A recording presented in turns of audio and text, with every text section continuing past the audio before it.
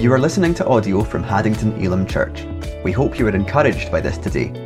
For more information about our weekly services or Messy Church, you can find us at haddingtonelimchurch.com. Right, we're going to look at Revelation 12 to 14.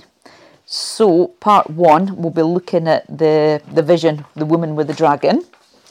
Part 2, we'll look at the two beasts. Part 3, the mark and the image of the beast. I was trying to keep this short as possible. It's such a huge part of Revelation.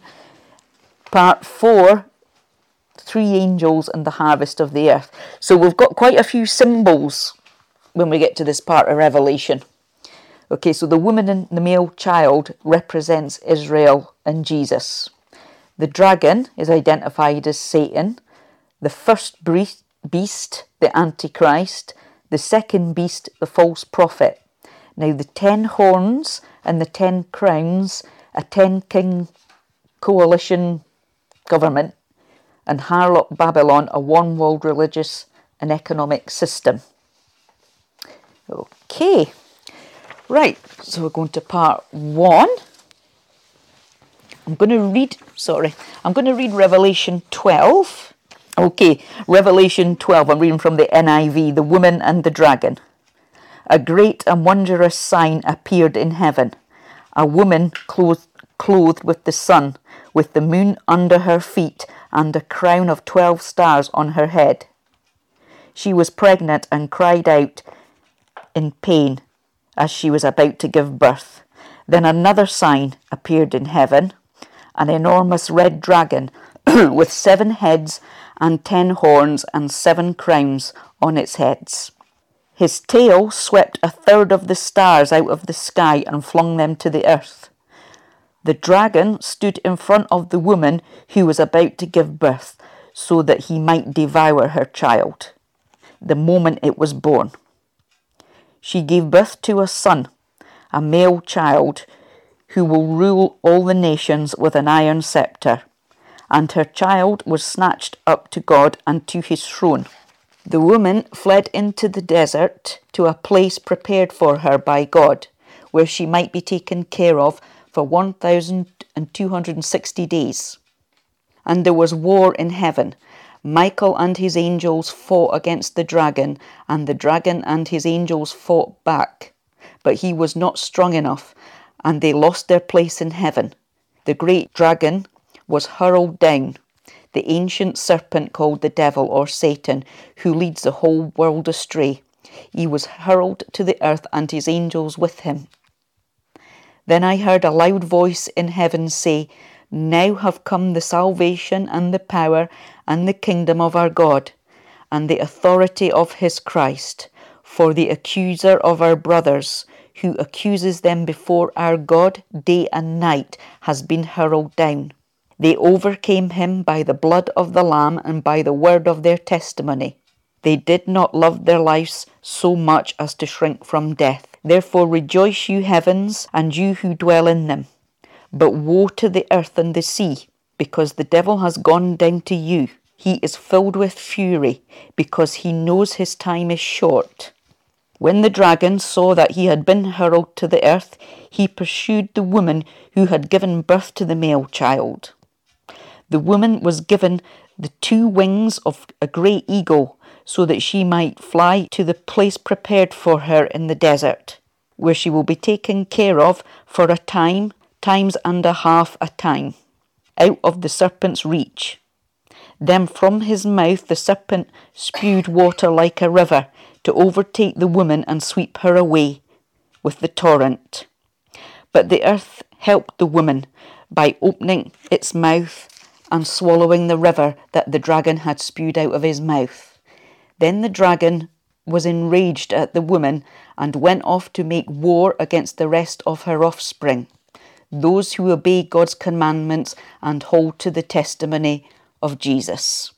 Okay, so we've got a vision here. This is after the 7th trumpet. We finished last week at the 7th trumpet. So, part 1. After the 7th trumpet is sounded, John is shown another vision with a woman, a child and a dragon. Now it shows us that the woman is clothed with the sun, with the moon under her feet, and she's wearing a crown of 12 stars.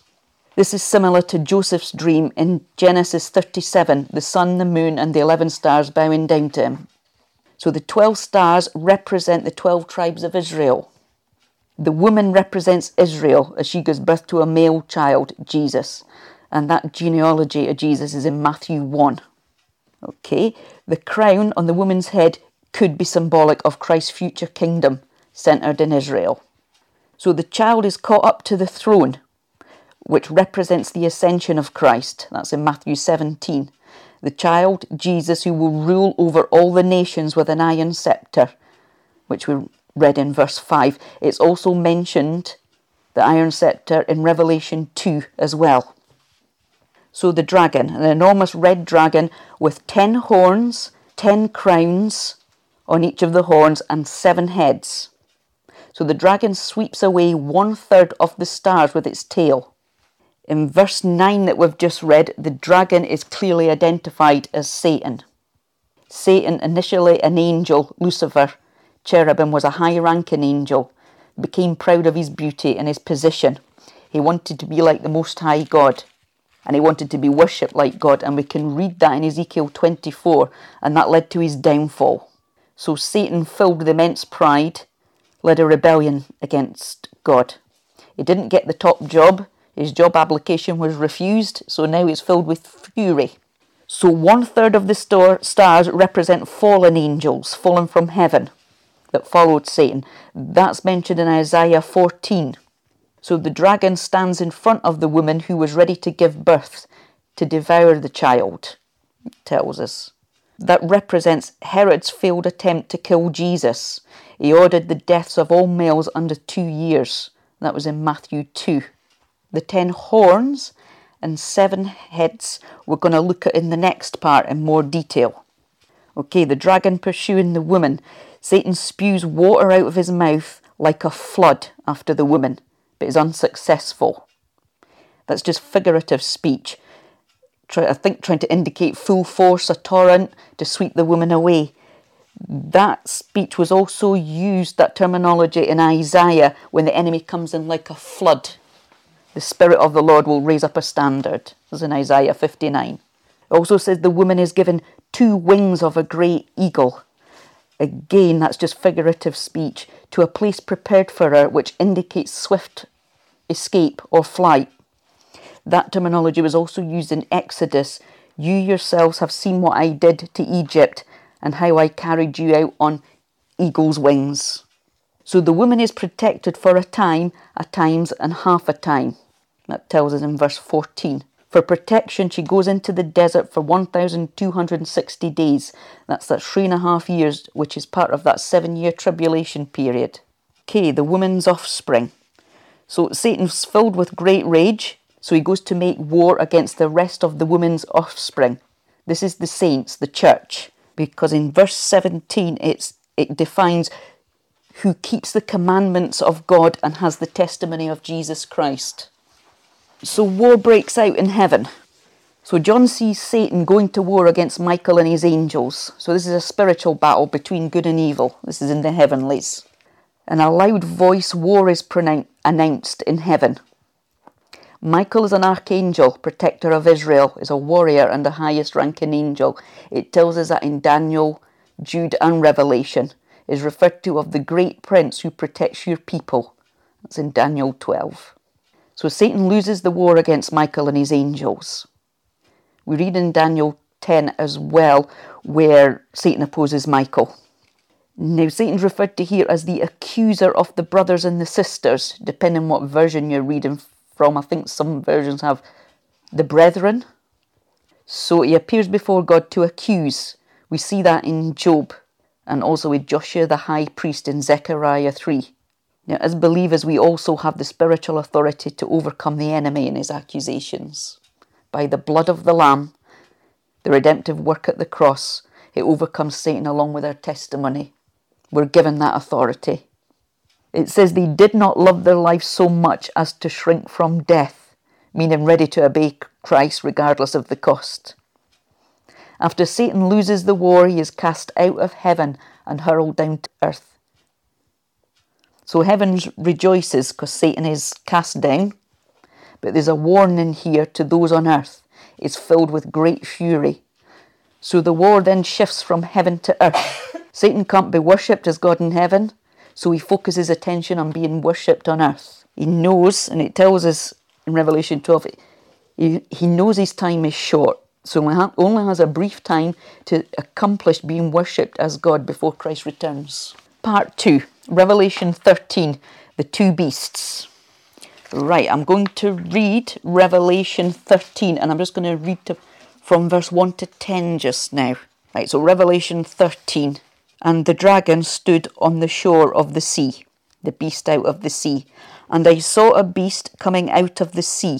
He had 10 horns and 7 heads, with 10 crowns on his horns, and each head a blasphemous name. The beast I saw resembled a leopard, but had feet like those of a bear, and a mouth like that of a lion. The dragon gave the beast his power and his throne and great authority. One of the heads of the beast seemed to have had a fatal wound, but the fatal wound had been healed. The whole world was astonished and followed the beast. Men worshipped the dragon because he had given authority to the beast. And they also worshipped the beast and asked, "Who is like the beast? Who can make war against him?" The beast was given a mouth to utter proud words and blasphemies, and to exercise his authority for 42 months. He opened his mouth to blaspheme God and to slander his name and his dwelling place and those who live in heaven. He was given power to make war against the saints and to conquer them. And he was given authority over every tribe, people, language and nation. All inhabitants of the earth will worship the beast, all those whose names have not been written in the book of life belonging to the Lamb that was slain from the creation of the world. He who has an ear, let him hear. If anyone is to go into captivity he will go. If anyone is to be killed with the sword he will be killed. This calls for patient endurance and faithfulness on the part of the saints. So, we see Satan standing by the seashore. In this chapter, 2 beasts described in great detail emerged. The first is the Antichrist, the second is the false prophet. Both are empowered by Satan himself. When studied along with the book of Daniel, the Antichrist's rise to power comes initially through a 10-king or a 10-nation coalition. Right, verse 1, I saw a beast coming up out of the sea. It had 10 horns and 7 heads. There was a crown on each of its horns. It had an evil name written on each head. It doesn't actually say what the names were. It just says an evil name written on each head. That's in verse 1. So the first beast out of the sea, 10 horns, 7 heads and 10 crowns. So this beast emerged. This is also similar to the 4th beast described in Daniel 7. Throughout Scripture, horns represent power and authority. In Daniel it says, "Behold, a 4th beast, dreadful and terrible, exceedingly strong. It had huge teeth, it was devouring, breaking in pieces and trampling the residue with its feet. It was different from all the beasts that were before it. It had 10 horns." Okay, and there's just a wee sketch of the 4 beasts there. Now, Daniel at the time was in Babylon. It was in exile. So the first beast there represents the first kingdom. The second beast, then the 3rd beast. Okay, and I think you can probably see there the years. The Babylonian Empire, the Mede-Persian Empire, the Greek Empire, but the 4th beast representing a future and final empire, a 10-nation coalition. Okay, the 10 horns that Daniel saw represented 10 kings, presidents or leaders. The 10 horns that John saw over 600 years later represents 10 kings with 10 crowns. Also in Revelation 17, that we'll be looking at next week, mentions Again, that the 10 horns are 10 kings, 10 crowns.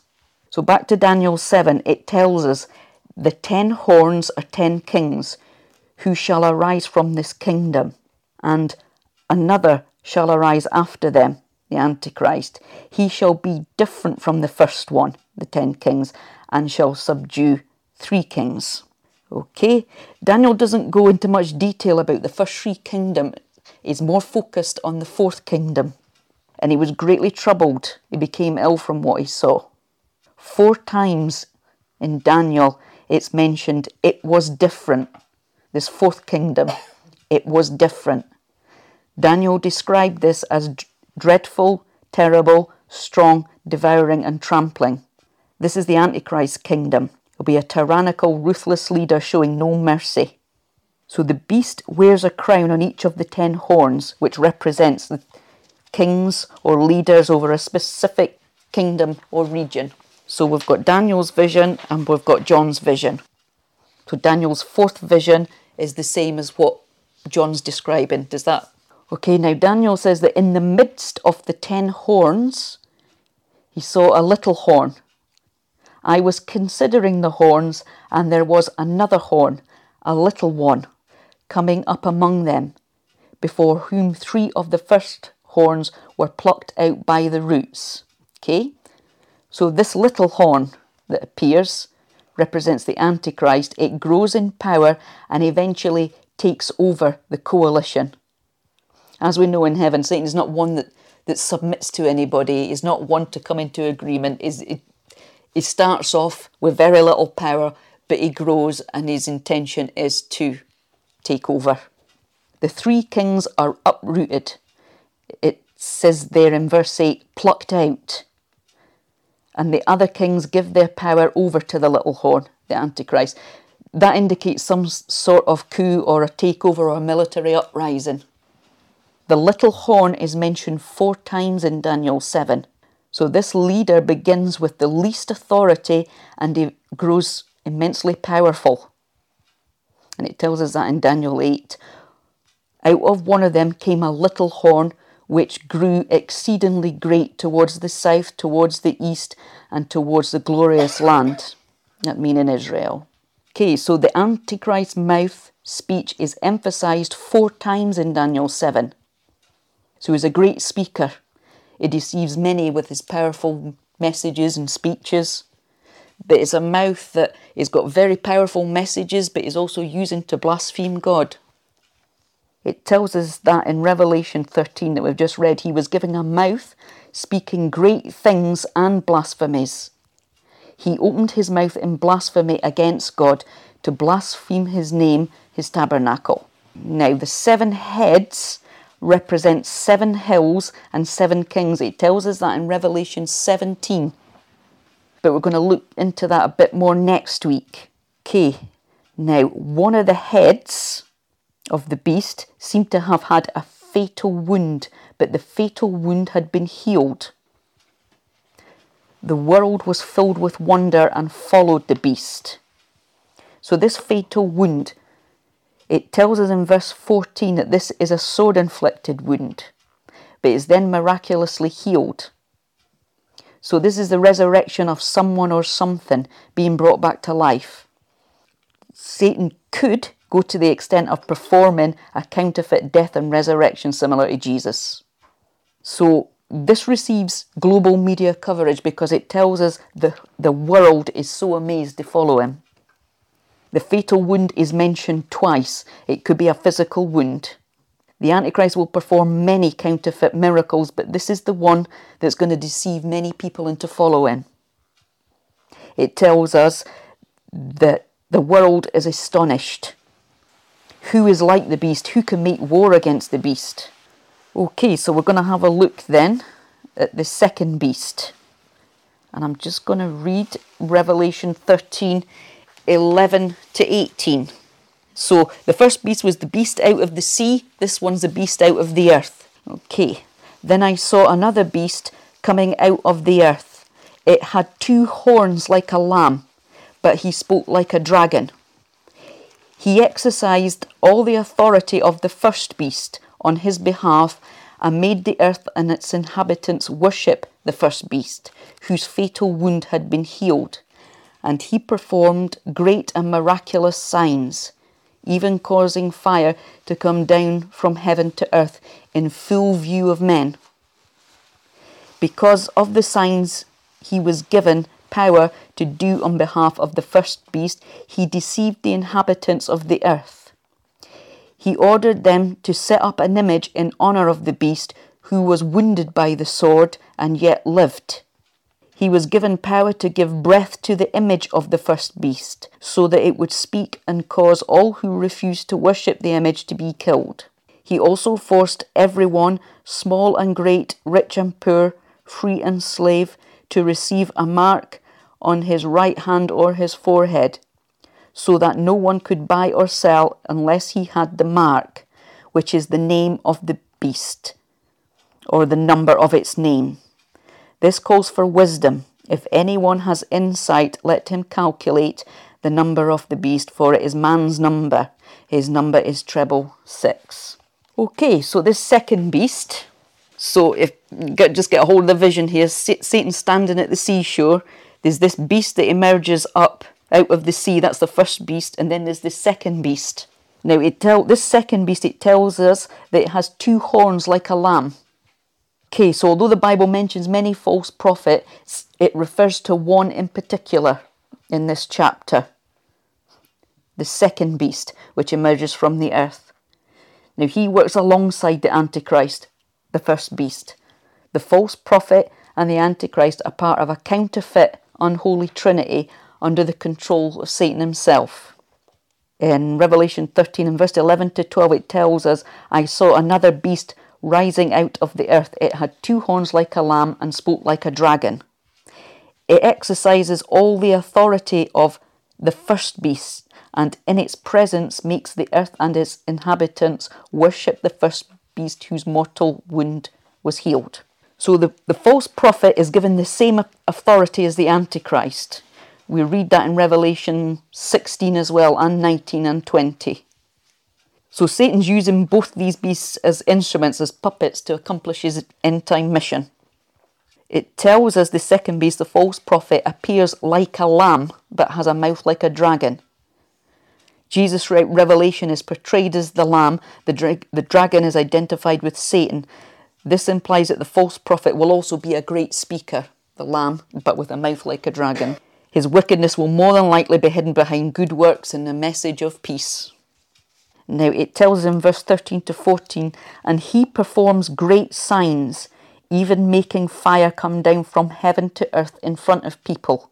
And by the signs that it allowed to work in the presence of the beast, deceives those who dwell on earth, telling them to make an image for the beast that was wounded by the sword and yet lived. Okay, is that all making sense? Okay, so in verse 13 it tells us he will deceive many with counterfeit signs and wonders. He'll call down fire from heaven just like Elijah. Whether he'll actually do it or whether he'll be some sort of illusionist. Okay, he will promote and point the way to the Antichrist by presenting himself as an Elijah-type prophet. But Revelation tells us along with the Antichrist, their deception is so great, many worldwide are deceived. So the false prophet and the Antichrist do appear as actual men, because it tells us in Revelation 19 that they're both cast alive into the lake of fire. And it also tells us in verse 11, this calls for patient endurance and faithfulness on the part of the saints. Okay, so we have John's vision, we had Daniel's vision, but we also have another vision that Nebuchadnezzar had. He had a dream, which Daniel interpreted. Okay, so in Daniel 2-4, King Nebuchadnezzar had a dream of a statue. Now this was similar to Daniel's vision of the 4 beasts. Daniel interpreted the dream. This also represented 4 kingdoms. The 4th kingdom has feet of iron and clay and 10 toes. Now it tells us the head was made of pure gold, its chest and arms of silver, its belly and thighs of bronze, its legs of iron, its feet partly of iron and partly of baked clay. Now, some of you, if you've got notes, there's a sheet attached at the back with a picture of that statue. I think it's also coming up on your screen in just a second. Okay, so the four beasts was Daniel's dream. Daniel's vision. The statue was Nebuchadnezzar's dream. Okay, they both represent four kingdoms. The common factor in all of these visions, John's, Daniel's and Nebuchadnezzar, is that all three visions have the number 10. 10 heads, 10 horns and 10 toes.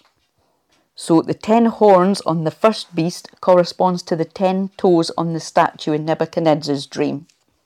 Now the 10 toes, iron and clay don't mix. This indicates a divided kingdom. There's strong nations, which is iron, and there's weak nations represented with clay. Although there were three different scenes, all three point towards a 10-nation coalition of kings, presidents or leaders. Now in Daniel 2 it says, just as you saw the feet and the toes were partly of baked clay and partly of iron, so this will be a divided kingdom. Yet it will have some strength of iron in it, even as you saw iron mixed with clay. Further into Daniel, it tells us that a stone strikes the statue. Okay? It strikes the feet of the statue and it brings about the destruction of the statue. I'll just read that bit in Daniel. While you were watching, a rock was cut out, but not by human hands. It struck the statue on its feet of iron and clay and smashed them. Then the iron, the clay, the bronze, the silver and the gold were all broken to pieces and became like chaff on a threshing floor in the summer. The wind swept them away without leaving a trace, but the rock that struck the statue became a huge mountain and filled the whole earth. So the stone represents Jesus, it represents Christ. It tells us there in verse 34 that this stone is not cut by human hands, which means it's divine. A cornerstone is the largest, most solid part of a foundation. Jesus is referred to in various scriptures as the cornerstone. The stone striking the feet represents the Antichrist kingdom, the fourth kingdom, last kingdom, being demolished and destroyed. It is replaced with Christ's kingdom when he returns, because it says there a huge mountain and filled the whole earth. Ephesians, it tells us, built on the foundation of the apostles and prophets, with Christ Jesus himself as the chief cornerstone. Okay, to understand the time we're in now, we just need to take a brief look at past events so that we can understand a bit more of the future. Okay, so on the 9th of May 1950, 6 European nations joined in Rome to form a revived Roman Empire. It was called the Treaty of Rome. Okay, those nations were France, Germany, Italy, Netherlands, Luxembourg and Belgium. 4 other nations joined in 1973, Britain, Ireland and Denmark, and Greece joined in 1981, making it a 10-nation coalition, today known as the EU. As with iron and clay, these nations don't mix. I think we can all agree that there's nothing united about the European Union. It's divided and it's disunited. However, it continued to grow from 10 nations to 28. Okay, now the 2 legs on the statue that we saw represent the Roman Empire, which was believed to be divided into 2 kingdoms, 2 divisions, an eastern and a western. Okay, so the 10 toes that stem from the 2 legs indicate an extension of the 4th and final kingdom. Many believe this was Bible prophecy being fulfilled, a resurrected Roman Empire with 10 nations. The Bible's more focused on 10 major nations, which could be the original 10. As we know, we've now pulled out. So the empire of the Antichrist could stem from the original EU or a newly formed United States of Europe. You know, I'm just going to add a wee bit in here. I'd only just finished putting that in this evening, and up popped on my computer a news headline from a German newspaper that the German Chancellor is now pushing for a united superstate, a European state, a United States of Europe. So that is happening. I've put the news clip in there for you to have a look at. So you're going to hear that term, European superstate, United States of Europe. That's already in the process. Okay, Europe plays an important part in Bible prophecy. A one-world system detailed in Revelation 13 has already been mentioned on several occasions by Pope Francis and UN leaders. Although we don't know exactly how this is all going to come about, we can see the evidence there and we can see the preparations in place for it. So Rome is situated on 7 hills. It tells us in Revelation 17 that we're going to study in more detail next week that the 7 heads are 7 hills. A European superstate could be the foundation laid for a one-world dictator to emerge, the Antichrist. I'm just looking back at history here. Hitler's mission was to conquer and unite Europe, and he nearly succeeded. So it's possible a global leader, the Antichrist, could emerge from the region of the historic Roman Empire. Now, there's a picture of the EU Parliament building in Strasbourg, France. It's a replica of the unfinished structure of the Tower of Babel in Genesis 11. Now, I'm just only skipping over some history here.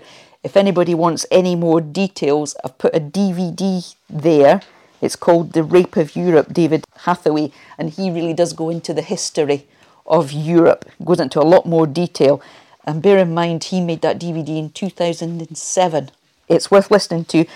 You can actually go onto YouTube and just put David Hathaway, Rape of Europe in, and you can listen to it. I think it's about an hour long. It's very in-depth, but it's worth it. It gives a lot of history of the European Union. And the EU, when this was being built, they used that replica. It wasn't by chance. They knew what they were doing. Okay, so that's our 2 beasts, the Antichrist and the false prophet. Okay, right, I'm going to move on to part 3, and I'm going to read Revelation 13, verse 15 to 17. The second beast was given power to give breath to the image of the first beast, so that the image could speak and cause all who refused to worship the image to be killed. It also forced all people, great and small, rich and poor, free and slave, to receive a mark on their right hand or on their foreheads, so that they could not buy or sell unless they had the mark, which is the name of the beast or the number of its name. Okay, so the image of the beast will be so the Antichrist can be worshipped globally. The mark of the beast will be required in order to trade in the global trading system. The false prophet, the second beast, enforces worship of the first beast. It tells us there, we've just read that. So he'll be administrator of his global system so that Satan can be worshipped globally. He'll probably function as an overseer of the Antichrist's empire. False prophet will have great political power and influence as well as global authority. It tells us there. It forced all people, great and small, rich and poor, to receive a mark so they could not buy or sell. And the mark being on the right hand or the forehead in verse 16. So he has authority to enforce severe penalties on those who refuse the mark, including the death penalty. It tells us that in verse 15. All who refuse to worship the image to be killed. So the Antichrist will issue a mandate for everyone to receive the mark. The mark will be the seal that identifies those who have made a covenant or sworn allegiance with the Antichrist. Those who refuse it will be threatened, hunted, classed as outlaws, and possibly killed. Without the mark, you will not be able to buy or sell in the world's trading system. It tells us that in verse 17. So there's a risk of being cut off from the rest of society. Many will take the mark through fear or means of a survival for food, water, medicine and essentials. Others will wear it with pride and honour. It will probably come with promises of great benefits, open doors of opportunity. Now it tells us in verse 18, the last verse of Revelation, this calls for wisdom. Let the person who has insight calculate the number of the beast, for it is the number of a man. That number is 666. So scripture tells us it requires wisdom and insight. I'm giving you insight. I hope I'm giving you insight. So the mark will be on the right hand or the forehead, and the identifying number is 666. Revelation tells us that multitudes worship a breathing and speaking image. which is possible with technology. So this could be a digital, demonic, or a holographic image that resembles the Antichrist himself. But this is a false appearance of life. It tells us the image is described as lifelike, so it could be an android or a cyborg. AI, artificial intelligence communication, is now popular in homes. Many of us have Alexa or Google Assistant. But with continuous advancement in technology, there'll be many other possibilities. Okay, so let's have a look at the image. Whatever the image will be, the main focus is worship. If we had read Bible prophecy a few decades ago, it would have been difficult to imagine how a global trading and worship system could have been possible. I think we spoke about that last week at the end of the session. But with the advanced technology we have now in our generation, we can see how this is achievable. A global network in Jerusalem where the Antichrist will be based will allow people to worship his image globally. Monitoring and tracking on a global scale can only be achieved through technology. So either as individuals in homes or in worship centres could be used to transmit the image. Tracking, surveillance and control. Social media, online activity, it's all closely monitored. It can also be used against us.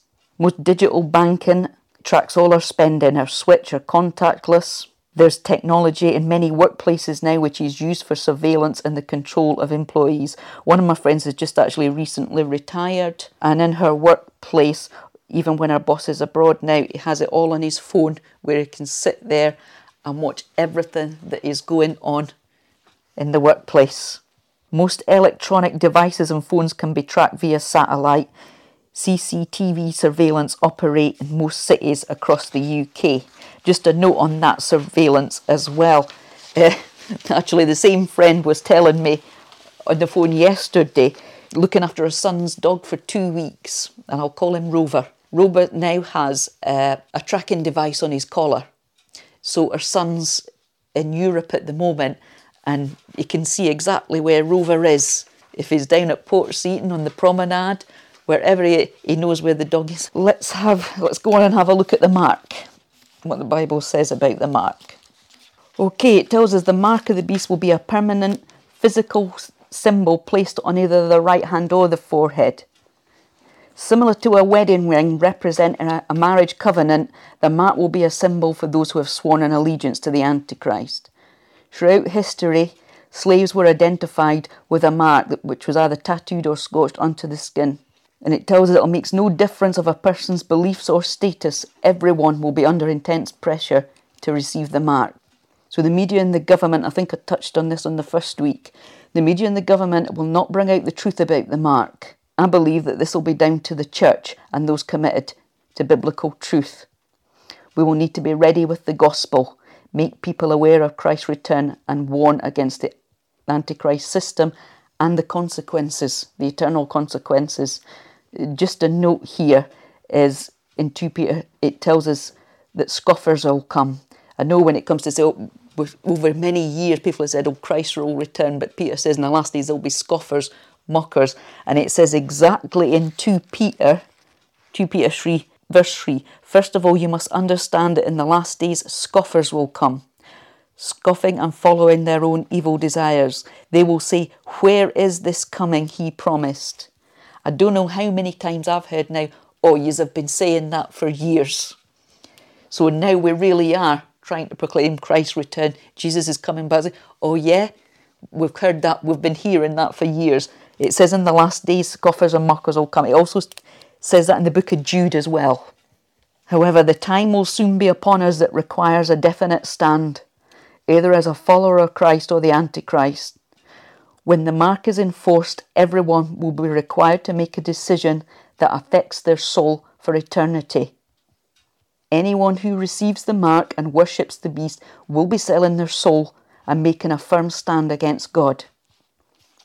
The Bible tells us eventually that great suffering comes on those who receive the mark. The book of Revelation gives us strong warnings and detailed information on the consequences in the trumpets, the seals and the bowls, which are released during the tribulation period, and the final punishment is eternal torment in the lake of fire, along with the Antichrist, a false prophet, and eventually Satan himself.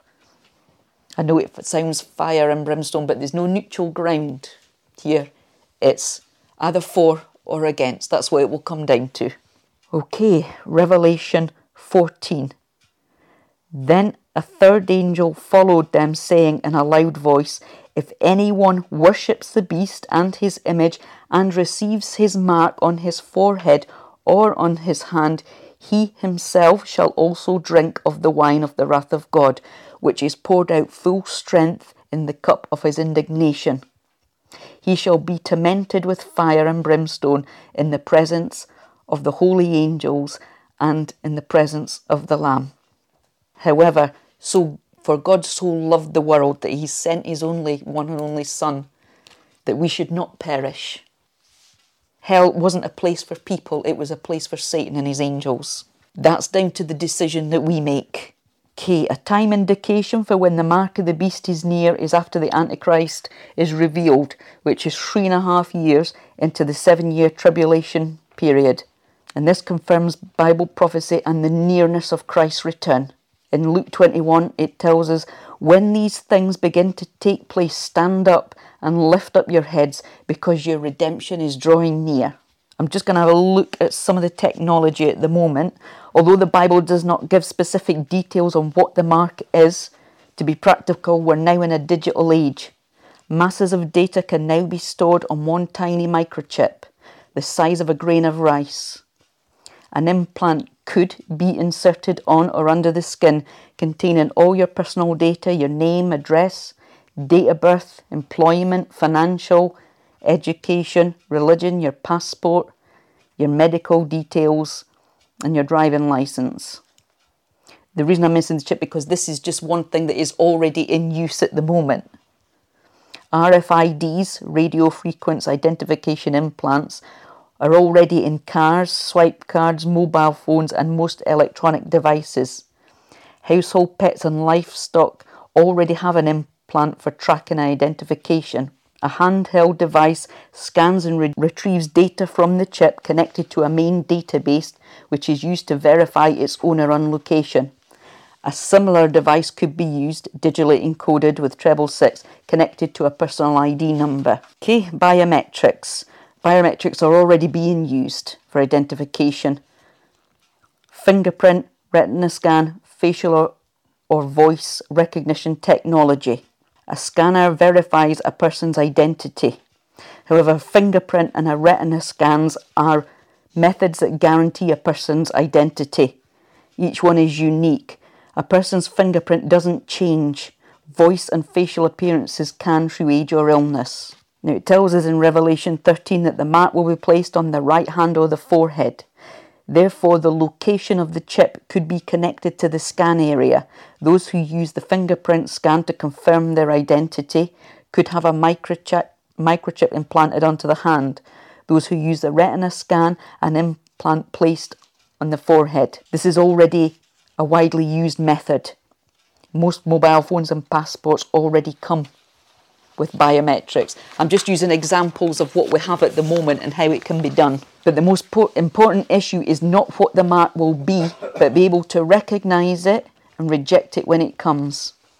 It will be promoted as the latest advancement in technology, with emphasis on all the positive aspects: speed, efficiency, security, a breakthrough in crime prevention against identity fraud, tax evasion, human and drug trafficking, child abduction and prostitution, corruption, money laundering, selling or buying stolen goods. When the time comes, choosing between our faith and essentials in life will be difficult. Access to money and resources for food and provisions for family brings enormous pressure, as well as loved ones being put at risk for refusing the mark. I believe it will be a time, and Matthew tells us, people will betray each other, loved ones will be against each other. Those who choose to obey God and refuse the mark could stand out in society.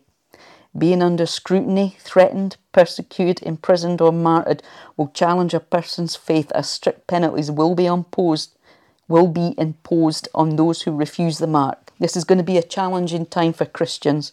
As we read in that last verse, this calls for patient endurance and faithfulness on the part of the saints. Some will be persecuted, others martyred. It tells us that in verse 15 of Revelation 13. Those without the mark will be classed as illegal citizens and outlaws. Employers and business associates will demand the mark. You will be unable to receive or process financial transactions in the world's trading system.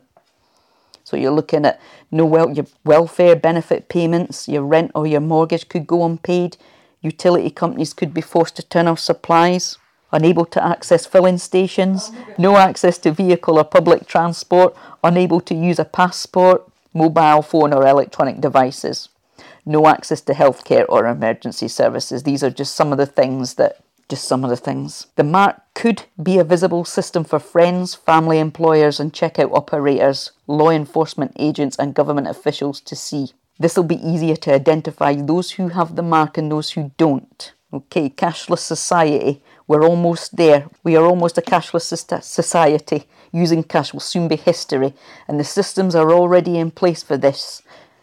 Cash cannot be easily traced or monitored. The majority of our banking is already done electronically. It's replaced most cash transactions. Most employers already pay employees electronically. To trade in the future global system, authentication through the mark will be required before transactions can be processed. If cash no longer exists, even transactions to and from another person would need approval. So no more car boot or garage sales without verification and authentication.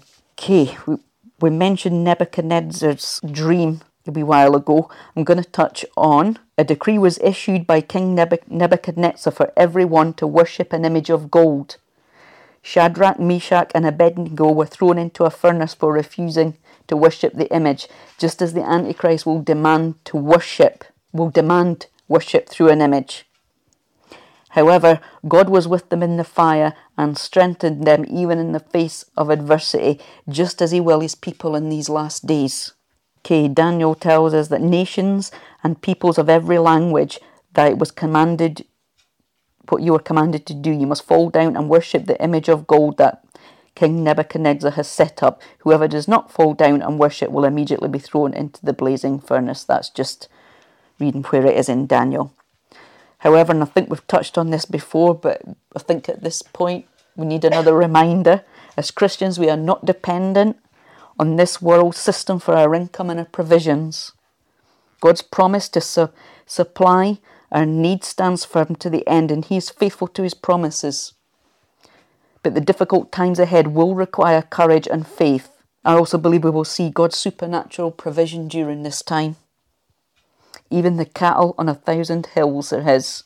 The righteous will live by faith. We're not dependent on this world system. So I'll just quickly read Revelation 14. Then I looked, and there before me was the Lamb, standing on Mount Zion, and with him 144,000 who had his name and his father's name written on their foreheads. And I heard a sound from heaven like the roar of rushing waters, and like a loud peal of thunder. The sound I heard was like that of harpists playing the harps, and they sang a new song before the throne and before the 4 living creatures and the elders. No one could learn the song except the 144,000 who had been redeemed from the earth.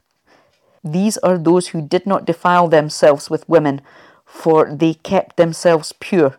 They follow the Lamb wherever he goes. They were purchased from among men and offered as first fruits to God and the Lamb. No lie was found in their mouths. They are blameless.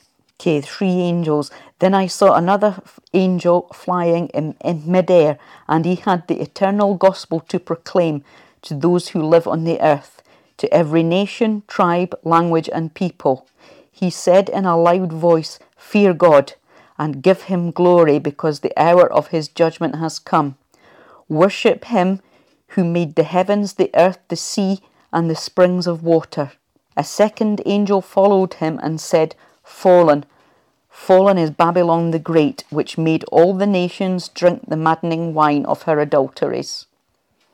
A third angel followed them and said in a loud voice, "If anyone worships the beast and his image and receives his mark on their forehead or on their hand, he too will drink of the wine of God's fury, which has been poured full strength into the cup of his wrath. He will be tormented with burning sulphur in the presence of the holy angels and of the Lamb." and the smoke of their torment rises for ever and ever.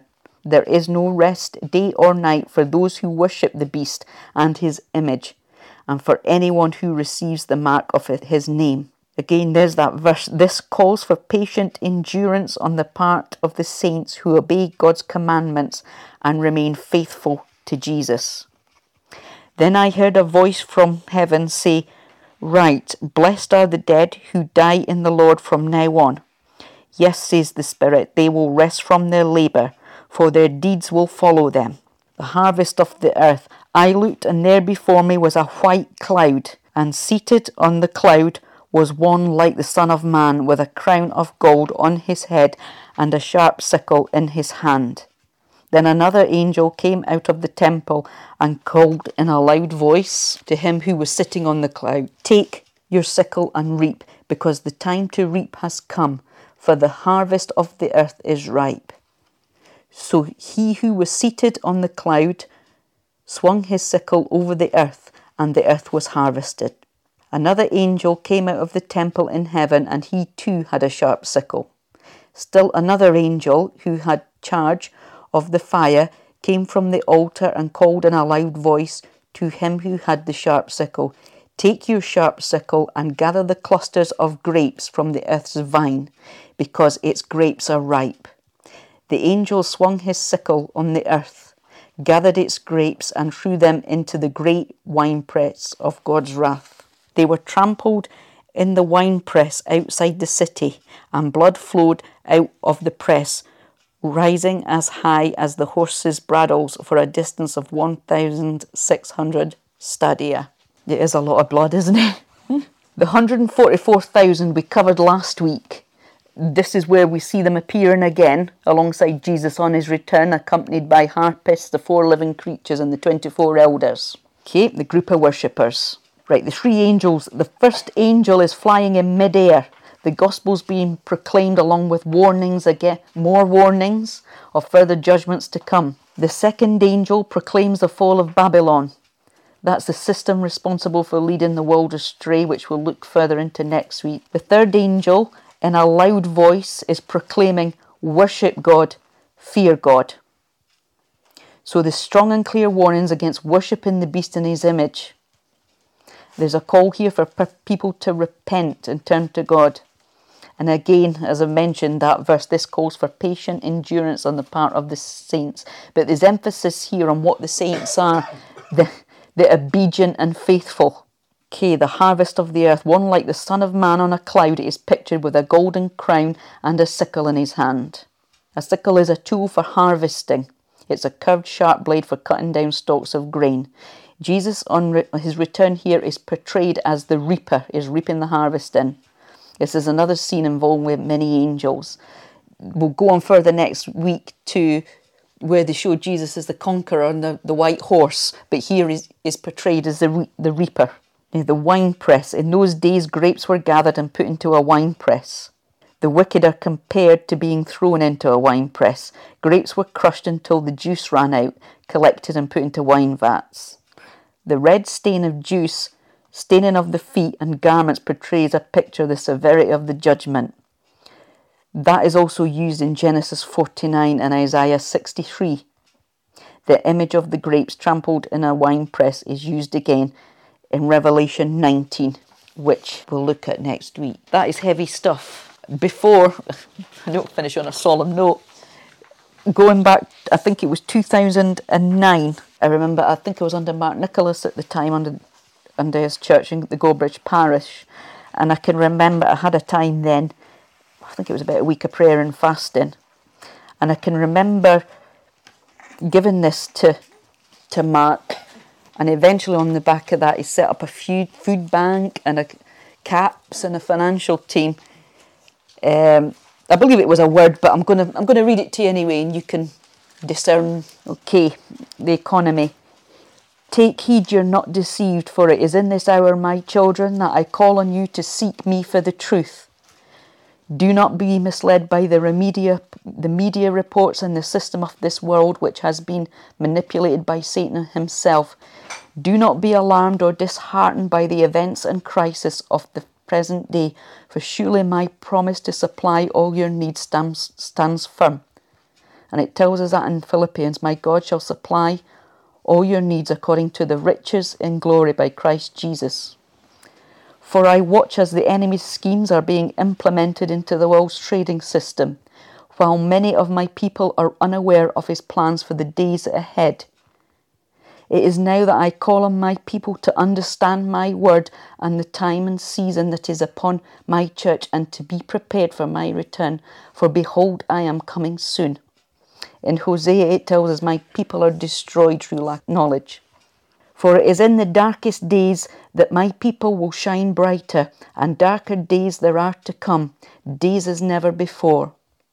But as I prepared my servant Joseph ahead of the famine, I have for these days raised a generation to prepare and minister to my people for the days ahead. And just as I delivered the children of Israel out of Egypt and transferred the wealth of their oppressors onto them, I shall deliver my people out of the trading system of this world with more than enough. Hold fast to my name, even in the face of adversity. For many in these last days will fall away and deny me for the sake of peace. And many will leave the faith and follow deceiving spirits. Do not be deceived. To deny me is to deny the Father also. And any spirit that denies me, such spirit is a spirit of the Antichrist. In John, Jesus says, I am the way, the truth, and the life, and no man comes to the Father except through me. For surely I will pour out my spirit on all flesh.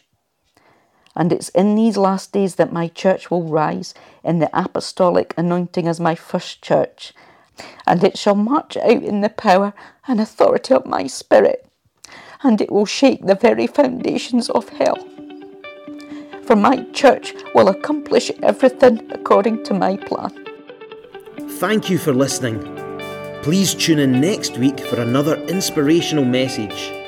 If you're in the East Lothian area, visit us online at haddingtonelimchurch.com for information about how you can join us for our weekly Sunday services.